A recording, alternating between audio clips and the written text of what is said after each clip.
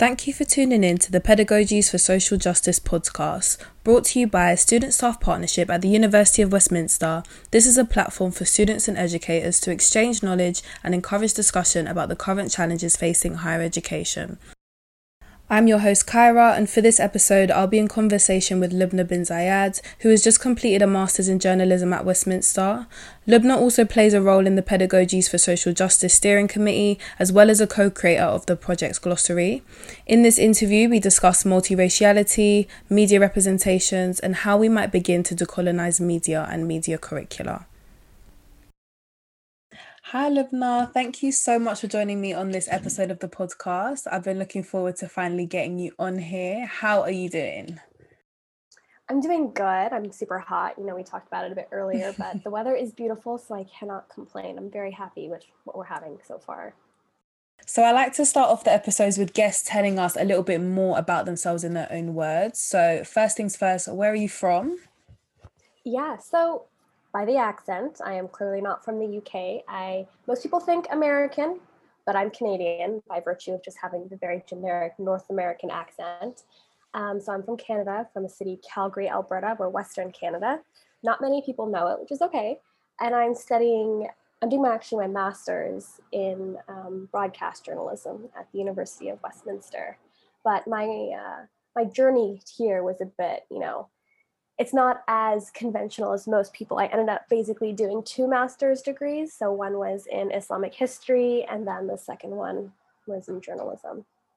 Amazing. And what were your kind of reasons for choosing to do a master's in journalism? I'm aware your undergrad is in another subject. Yeah, my undergrad actually was in cultural anthropology, and then I did a minor in archaeology and development studies, because in my head, that was like the holy trifecta, and I wanted to be the next Indiana Jones with like the fashion sense of Lara Croft. So I had these big dreams. And then I realized, getting into anthropology, specifically academia, it was just a very long and arduous road with a lot of schooling. And I just did not have that energy. And I was a bit jaded by the whole academic experience. Once you come to the end of your undergrad, I kind of realized what academia was about. And we'll probably touch on it a little bit more as we get through this podcast, but it was quite white, especially in my city. And it was very narrow-minded and competitive. And I just thought, it wasn't doing me justice, and it doesn't do academia justice. So I decided to eventually choose journalism.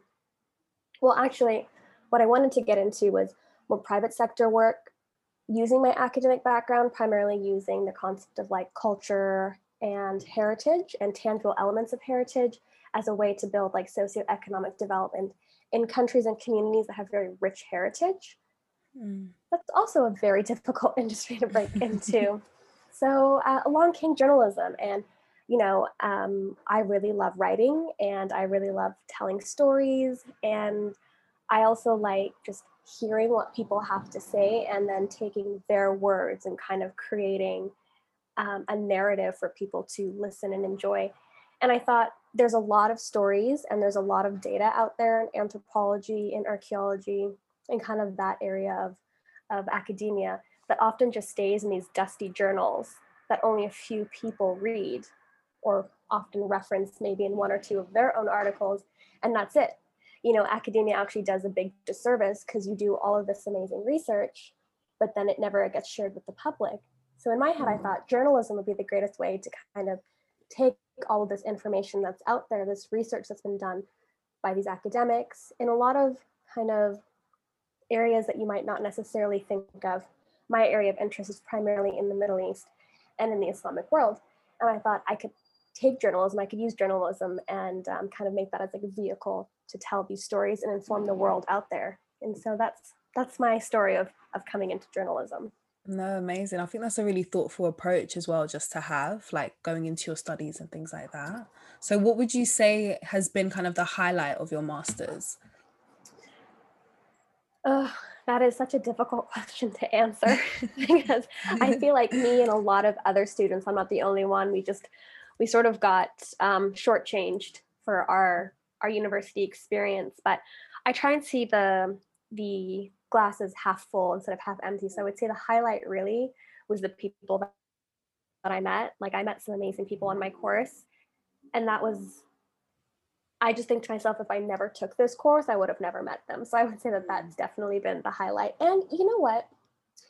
I've kind of enjoyed working from home, like doing school from home, because I've had a lot of time to do other things, and I didn't have to spend all this time like commuting back and forth from my university. So again, there's a silver lining to this whole experience. So just thinking about your background, multi-raciality is a topic that we've talked about previously on the show, particularly like the experience of being mixed with ethnicities that aren't white or racialized as white. So you being Arab and Indian, you know, you fall into this category alongside myself. And I think it'd be interesting to get an idea of your biracial experience. So when you were growing up at home, did you ever feel like you were more in touch with one culture than others? Or would you say it was a very like even split? Yeah, that's such a good question, actually. And I feel like that question can be answered depending on the part of my life I was in, you know. Okay. Over to, I guess, to answer your first question, when I was growing up, what kind of culture was I more in touch with? The thing is that I felt very proud of both. However, I was not necessarily seen as a part of either. And the biggest one was due to the fact that I didn't speak Arabic or Hindi as growing up. I never learned it. I was never taught it, actually. So I don't want to say I never learned it, because it was never taught to me. And when language is no longer part of it, feels like language is what makes you part of that culture, because it's how you're able to communicate with people from that culture or from that community. And when you can't do that, unfortunately, by default, those members of that community don't see you as part of their group. And I've tried to talk to this to a lot of people who come from an Indian background or from an Arab background, and they can never fully understand the experience because they've never had to go through that. And it was quite an isolating experience growing up, because I looked Arab. My name was fully Arab. You can't run away from that name. And so I'd have people coming and asking me, oh, like, do you speak Arabic? And I felt like no wasn't enough of an answer. I had to launch into like this, my own personal history as like some sort of justification as to why I didn't speak it. And it still wasn't enough. And then on the other hand, also being Arab wasn't enough. Like, I would identify as being Arab, but the community that I grew up in had a lot of people from the Levant region of the Middle East, of the Arab world. And I look very different to that. They're more often fair skinned, lighter hair, lighter eyes. And I just come in as like this dark skinned, dark haired person. And people are like, oh, you're not Arab, because their perception of Arab was what they knew. So I think I identified to both my cultures primarily through my parents, more often my mom. She was the person who instilled our culture and our cultural values, both the Arab side, because she's not Arab, she's Indian, but also the Indian side, and actually primarily through food, and the music and the films. So I knew everything, even like the politics, but I was still not considered Arab enough. And so I think I primarily just defaulted to identifying as like Canadian, but I think it was only as I got into university that being like a colored person, or a person of color, really kind of, that's when it kind of struck me that there is a difference. Because growing up, I hung out with a lot of white kids. I was in a white neighborhood, and I never really saw, I don't think it registered. And I'm sure you've experienced this before. Like, your ethnicity didn't really register as like something as different. It was like, oh, we're different colors, but like, it doesn't really matter, sort of thing. I think it was only as I got older that I realized there are a lot of problems. And as I reflect through them, I realized that growing up, there were instances where I faced, racism or prejudice, and I just wasn't aware of that until you reflect back on it. That's the long story. Honestly, it sounds like quite a painful experience as well, I think, like just hearing what you've gone through. So would you say that you had to like navigate your kind of racial identity, like going before school, and then when you ended up coming into school, you realized that, that you were able to just kind of have this identity and that it was okay amongst, your peers and things like that? Yeah, so it definitely was quite a painful experience, and I don't think anyone will ever understand what that feels like unless you come from a biracial Mm-hmm. background. And even then, I think some biracial uh, kids or children or biracial people have a better experience than others. Mm-hmm. Um, Absolutely. so yeah, it's quite nuanced. I would say that it was never about justifying my existence amongst my peers or even like my white friends, because they never really cared.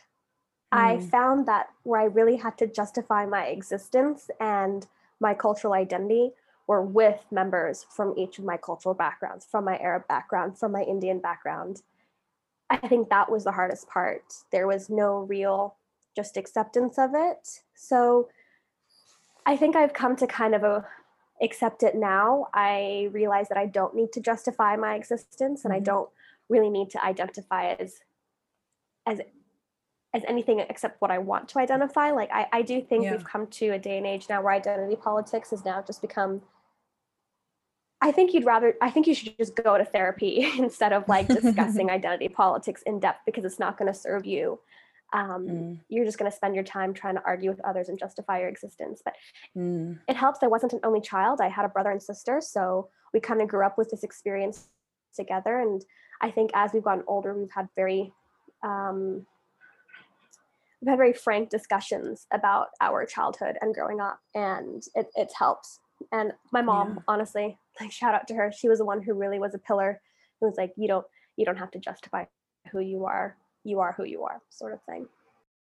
So what did you kind of thinking about just kind of like media and, socialization and things like that? Like, what did you used to watch growing up? Like, did you feel like you had access to good representations of girls that, you could say that looks like me? Not at all. Mm, 100% not at all. I grew up in Western Canada, in a time where my city was primarily white, and it's only been over the last 15 years or so that you've seen a lot more diversity and representation. But in terms of media, no. Even our Barbie dolls were white. So I think I've never seen anyone like me on TV. Even now, honestly, like mm, I've never seen a half Arab, half Indian person who's Canadian, who identifies as a woman, who's also Muslim on TV.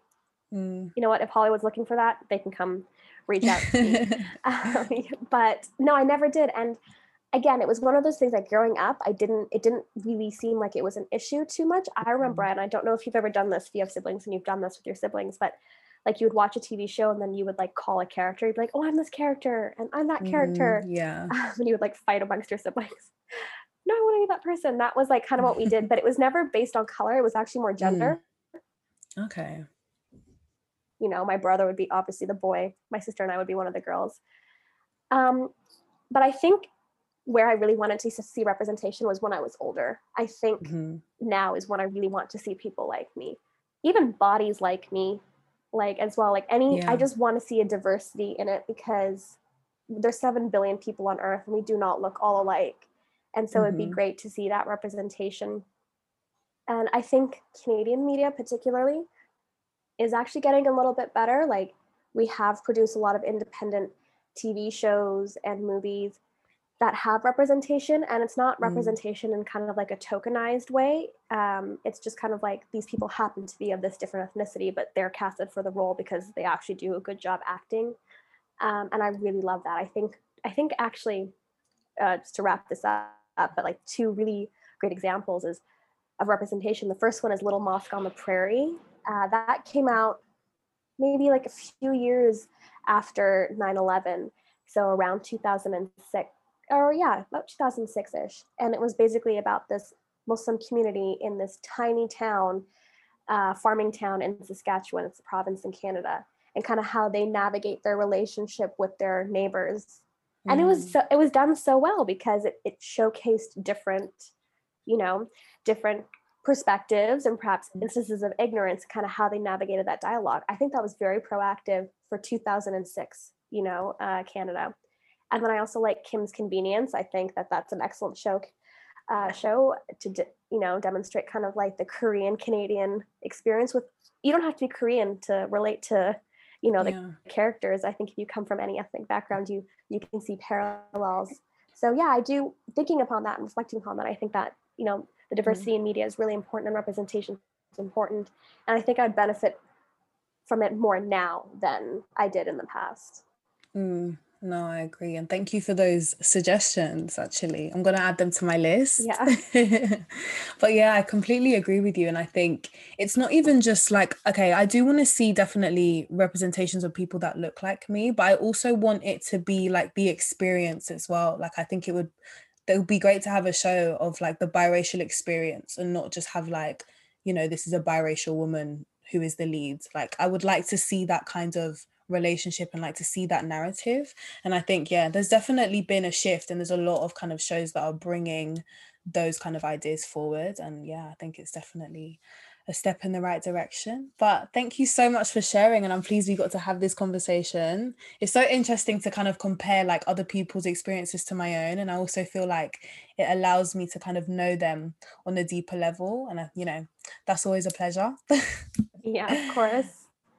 But right, moving on, I came across this quote a few months back actually from the Decolonising Media Collective, and it speaks to how, because the media is like a dominant and powerful set of representational apparatuses, they say we must hijack the spaces they colonize and decolonize the sites that they have infiltrated. And I think, the media is a perfect example of coloniality, but I'm interested in kind of what your opinion is. What spaces within the media do you feel have been kind of colonized, or for me to better word it, what kind of characteristics of the media make it a kind of colonial force or tool? Yeah, that's an excellent question as well. And I think that there's a lot to unpack with that question. I would say first and foremost, because it kind of touches on your earlier question about representation in the media and growing up. And as you were, asking this current question, I thought to myself, where I wanted to see better representation wasn't in popular media, it was in news media. Because I grew up right at the height of 9/11. I wasn't shielded from that. I remember my mom and dad having a very frank discussion with my siblings and I when 9/11 happened that said, our lives are going to change now because something happened. And as Muslims, we are now responsible for that, for the fallout. I remember having these 8-year-old me having to talk to a bunch of like grade 2 or 3 years who were talking about like 9/11 constantly. And during like our current events kind of session in class, and I'm out here being like, do you understand that there's atrocities happening in Iraq?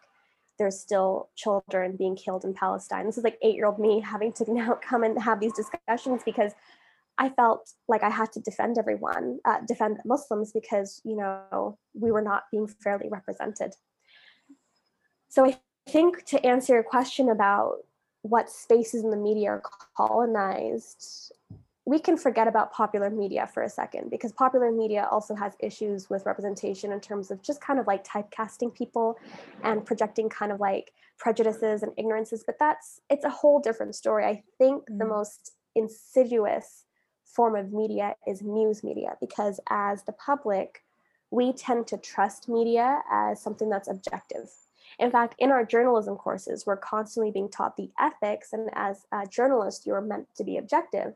But unfortunately, journalism is subjective by nature. It'll be subjective because even if you try and be as objective as possible, you still are in a role of privilege. When I'm a war journalist, I have a role of privilege coming in there. I have my own unconscious biases. I'm representing perhaps a media group that has a certain agenda. So media is not objective. It is fully subjective. And it's more insidious because we see it as something that we can trust and it's truthful. It's only now that we're sort of seeing that the news obviously has a bias and has an agenda. And I think that we need to start addressing that. Even when we think of news platforms that we thought in the beginning we could trust, and I've been, guilty of this.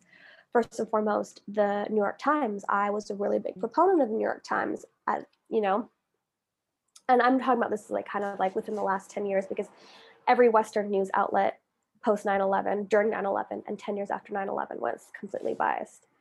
But I think once, around 2015, 2016, the narrative towards how Muslims were portrayed in the media had changed. And so, for example, the New York Times, I fully supported it until they started releasing articles about what was happening in Palestine and in Israel. And the headlines to me were just like, how could you write something like that? You didn't even represent two sides. What you did was you sensationalized something and you clearly showcased what your perspective and stance was. And that impacts people who read it and who are not going to do their own research.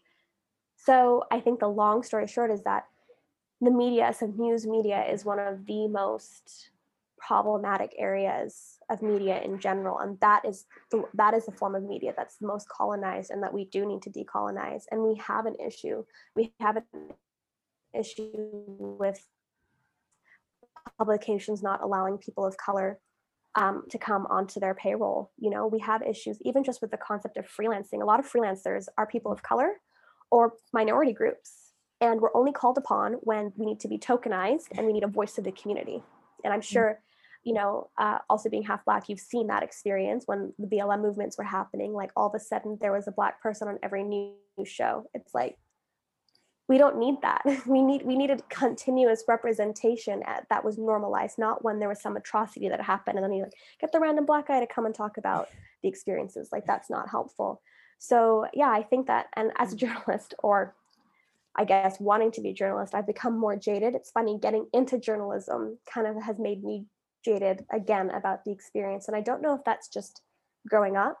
You end up realizing that like the rose-colored glasses you have are now kind of, they're losing their color, and you're like, oh, the world isn't as, well, I don't want to say the world isn't as good of a place as you thought it was, but there are more issues than I thought existed.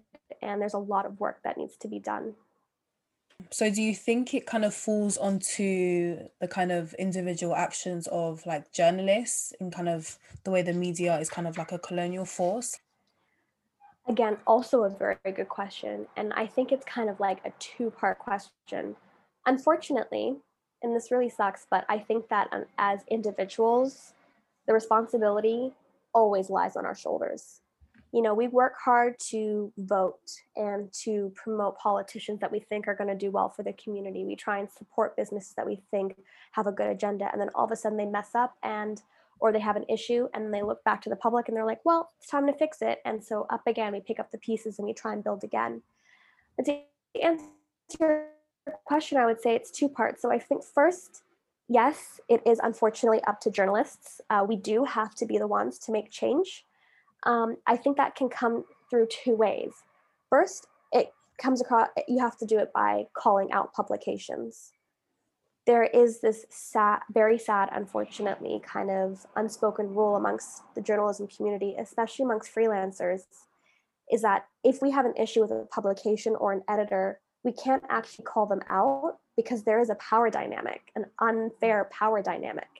And I want to point out that editors and these publications, it's not just white people, it's every person.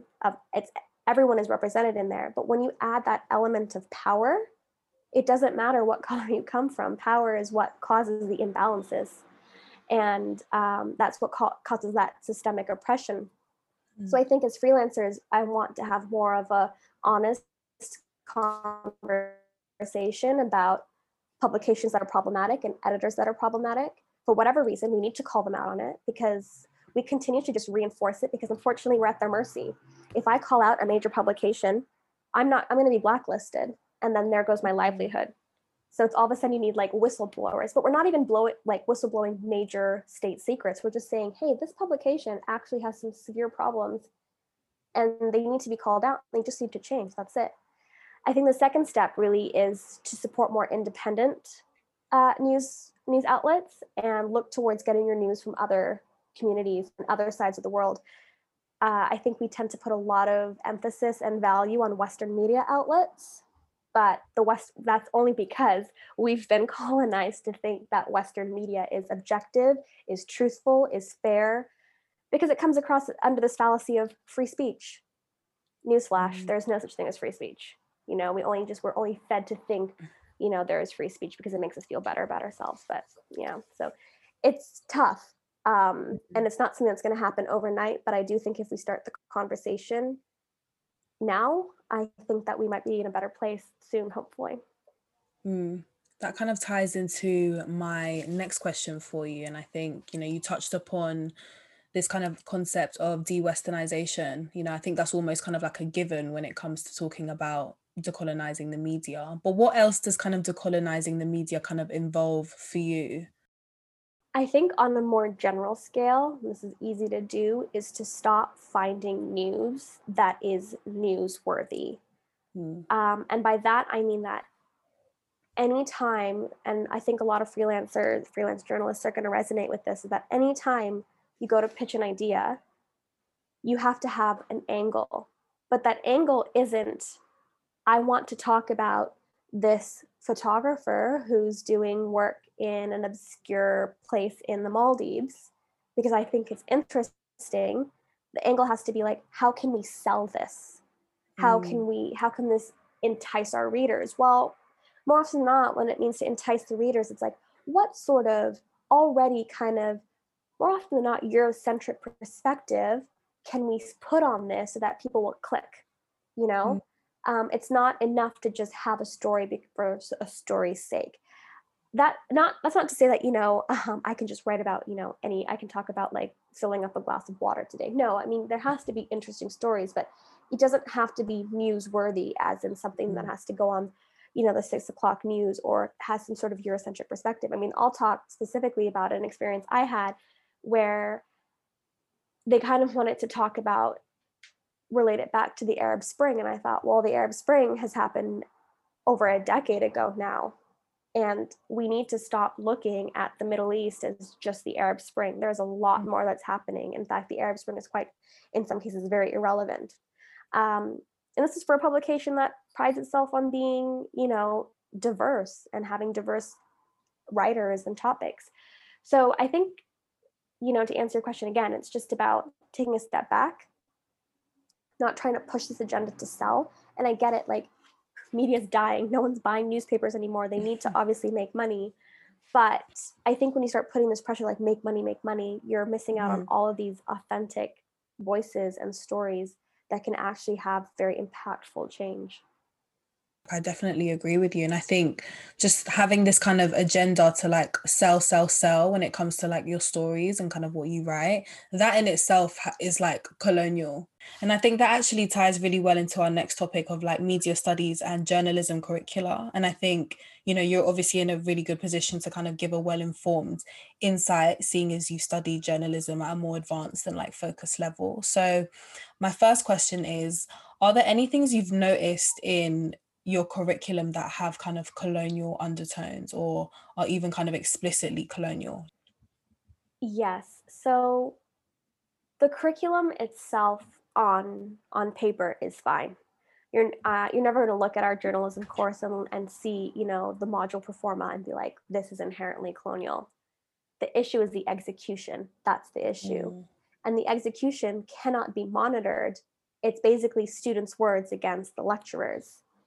And unfortunately, I think that this time around, and I don't know if this is just because it's COVID, but also I don't want to have to keep using COVID as like a crutch to be like, oh, let's justify everything because of COVID. But I can only speak on this experience because I was only in this course during COVID. But there was many instances where I had a lot of classmates that wanted to talk about stories that impacted them. And this goes back to what I just said about talking about a story for the sake of it being a story with no news angle. And particularly, I had students that wanted to talk about the protests in India, the farmer protests. And I had another classmate who wanted to talk about the BLM movement.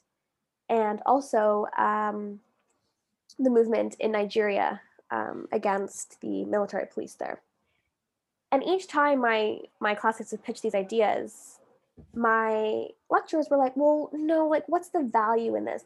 What's the value for a UK audience, for a London audience? And I thought to myself, London is a city of 10 million people. For every one white person, there's probably like 4 other ethnicities you can throw out there. So when my lecturers are saying the London audience, are you specifically talking about the white audience, the Anglo-Saxon audience? there we go. That is a big issue right there. Now, you don't see Yeah. it in the performa. They're always talking about, oh, the audience. Well, on paper, the audience can be anybody, but when it's, in reality, this audience apparently is this just like, I'm thinking this uppity person who lives in King's Cross that goes and has, bottomless brunch. Also, it does a disservice to them because it assumes that these individuals also don't care about international politics or international news as well. So I think that was a big problem. I think I noticed, especially in this program, is that anytime we wanted to write a story, we were always told, well, what value does this have for our audience? It's like, well, there's 10 million people out there. There's going to be somebody who finds this interesting. Exactly. And I think that was a big issue. Also, I think a lot of us probably, and I think this is just an issue, unfortunately, at the university, and maybe there isn't enough talent out there. Or by talent, I mean talent that's ready for the roles. Like, we didn't have a lot of representation in our lecturers. For example, most of our lecturers were white males. We had 2 females who came as guest lecturers, and they were phenomenal. But why were they not here on like a full-time basis? And I think that was it would have been great to have women. It would have been great to have people of color, because you do get a different perspective when they teach, because they're bringing in their own experiences. So they can really provide that diversity. Because I think really healing and change comes from people talking about their experiences and sharing it, because you and I are completely different ethnic backgrounds, but there's a million and one things we can relate to. There's a million and one things that we're like, you've had that same experience I have had, and that's obviously quite universal, and we can change it. So I think for the media studies, especially when I talked about how journalism and news media is quite insidious, that's where a lot of these undercurrents and these tones of prejudice and ignorance come from and continue to be perpetuated mainstream. When you start teaching these students to be, free thinkers and also objective, you're also telling them at the same time, you can't really be a free thinker. You have to tailor your ideas to fit the agenda, to fit the news angle. And also, you can't really be objective because your audience, who's your audience kind of thing. And that definitely needs to be changed. So do you feel like it's possible to effectively decolonize media and journalism curricula when the media outside itself isn't yet decolonized? Is that something that needs to happen first, or are we capable of doing this work despite that? It's kind of like a chicken and the egg question. It's like, what do you do first? Both are obviously, it's kind of like this circular system. It's both feeding into each other. I feel like you just need to come and karate chop it right in the middle and just cut it off and then, fix it. I think that honestly, both, but I also think to myself, today's students are tomorrow's future kind of thing. And so if, gun to my head, if I had to choose, it would be start fixing their curriculum. Yeah. Because we as students, we are literally this blank slate, but we're also full of optimism and energy and this desire to change. And we can affect change, because we can go out there and collectively be like, actually, that's complete BS. I'm going to start my own publication. And to be fair, there's a lot of freelancers out there that are starting their own publication. Unfortunately, a lot of them solicit freelancers and they can't pay them because they don't get enough views, they're not getting sponsored, et cetera, et cetera. But I think there's probably eventually going to be this change. I think what's really awesome is that digital media, that's also another thing. The fact that now there's a lot of self-publishing, you can easily create your own site now for a handful of dollars, put your work out there. That's great. I also think that it's kind of one of those things where it's now becoming a bit diluted. Everybody's doing their own thing. There's so much out there, but it's now become diluted because you don't know where to begin. But yeah, I think we can start with the students. I think students, the young people, I'm saying young people as if I'm an old person. I'm not, for the record. We are the future of tomorrow. We can affect change. We can change these institutions. I mean, think about what's happened the last 365 days. Who would have in a million years have thought that there would have been people on the streets bringing down statues of white men who went across the world and caused a bunch of these problems? I would have never imagined in a million years, but here we are. So I do believe that we can create change. Thank you. I think that's really inspiring as well, and a nice way to kind of draw the episode to a close. But as a question I like to end on, what is something you'd like to see develop within higher education in the next 10 years? You know, this might come across as kind of like a very scandalous answer, but I would like to stop perpetuating the idea that people need higher education to be successful in life. I do see, unfortunately, higher education is actually a barrier to entry for a lot of people as well. When I think about the fact that, and this is just regardless of background, ethnicity, whatever, I'm thinking how expensive it is nowadays, how unfortunately undergrad is not enough to get you a job. Oftentimes you need a master's. Even then, you know, you're competing with a bunch of other talented individuals with a limited amount of jobs. And that puts you in a really precarious place because most often than not, most of us are taking out student loans and trying to pay for these things. So I think in the next 10 years, I'd either want the idea of you must have a university degree to be somebody of value to be changed. I want that narrative to be changed. I also want higher education to become affordable. I really don't think that, you know, $9,000 as an international student, 17 grand is justifiable. And I think that is quite problematic. And then the third thing I'd love to see for higher education is just, I would honestly love to see just diversity in the teaching staff. I think there are a lot of courses and degree programs in universities here in the UK and also even back home in Canada that would benefit from having modules and courses that are not so Eurocentric and that are not taught primarily by research staff that come from a European or white background. I think it would be great to have diversity in voices because, you know what, the reason why I didn't get into academia to begin with was because the schooling was too much. You know, it was like 10 years of schooling. And then after that, the chances of me being hired from a university, even within Canada, was slim to none because they kept taking research staff from the States. And more often than not, they were always European or white. And so I thought, well, a brown Muslim woman is definitely not going to be getting a teaching job or tenure track professorship anytime soon. So yeah, I think those are the changes that I would like to see. Thank you so much for joining me on this episode of the podcast. You know, it's always a delight to see you and chat with you. But I think to interview about something, you know, you really show a passion for is just like the icing on the cake. And, you know, you've made some really interesting points and suggestions. And I look forward to hopefully having you again in the future. And of course. Thank you so much. No, thank you. This was honestly a very enjoyable conversation. I really loved all the questions that you asked, and it's always a pleasure chatting with you as well. To find out more information, access our tools, or get in touch, visit us at blog.westminster.ac.uk/psj.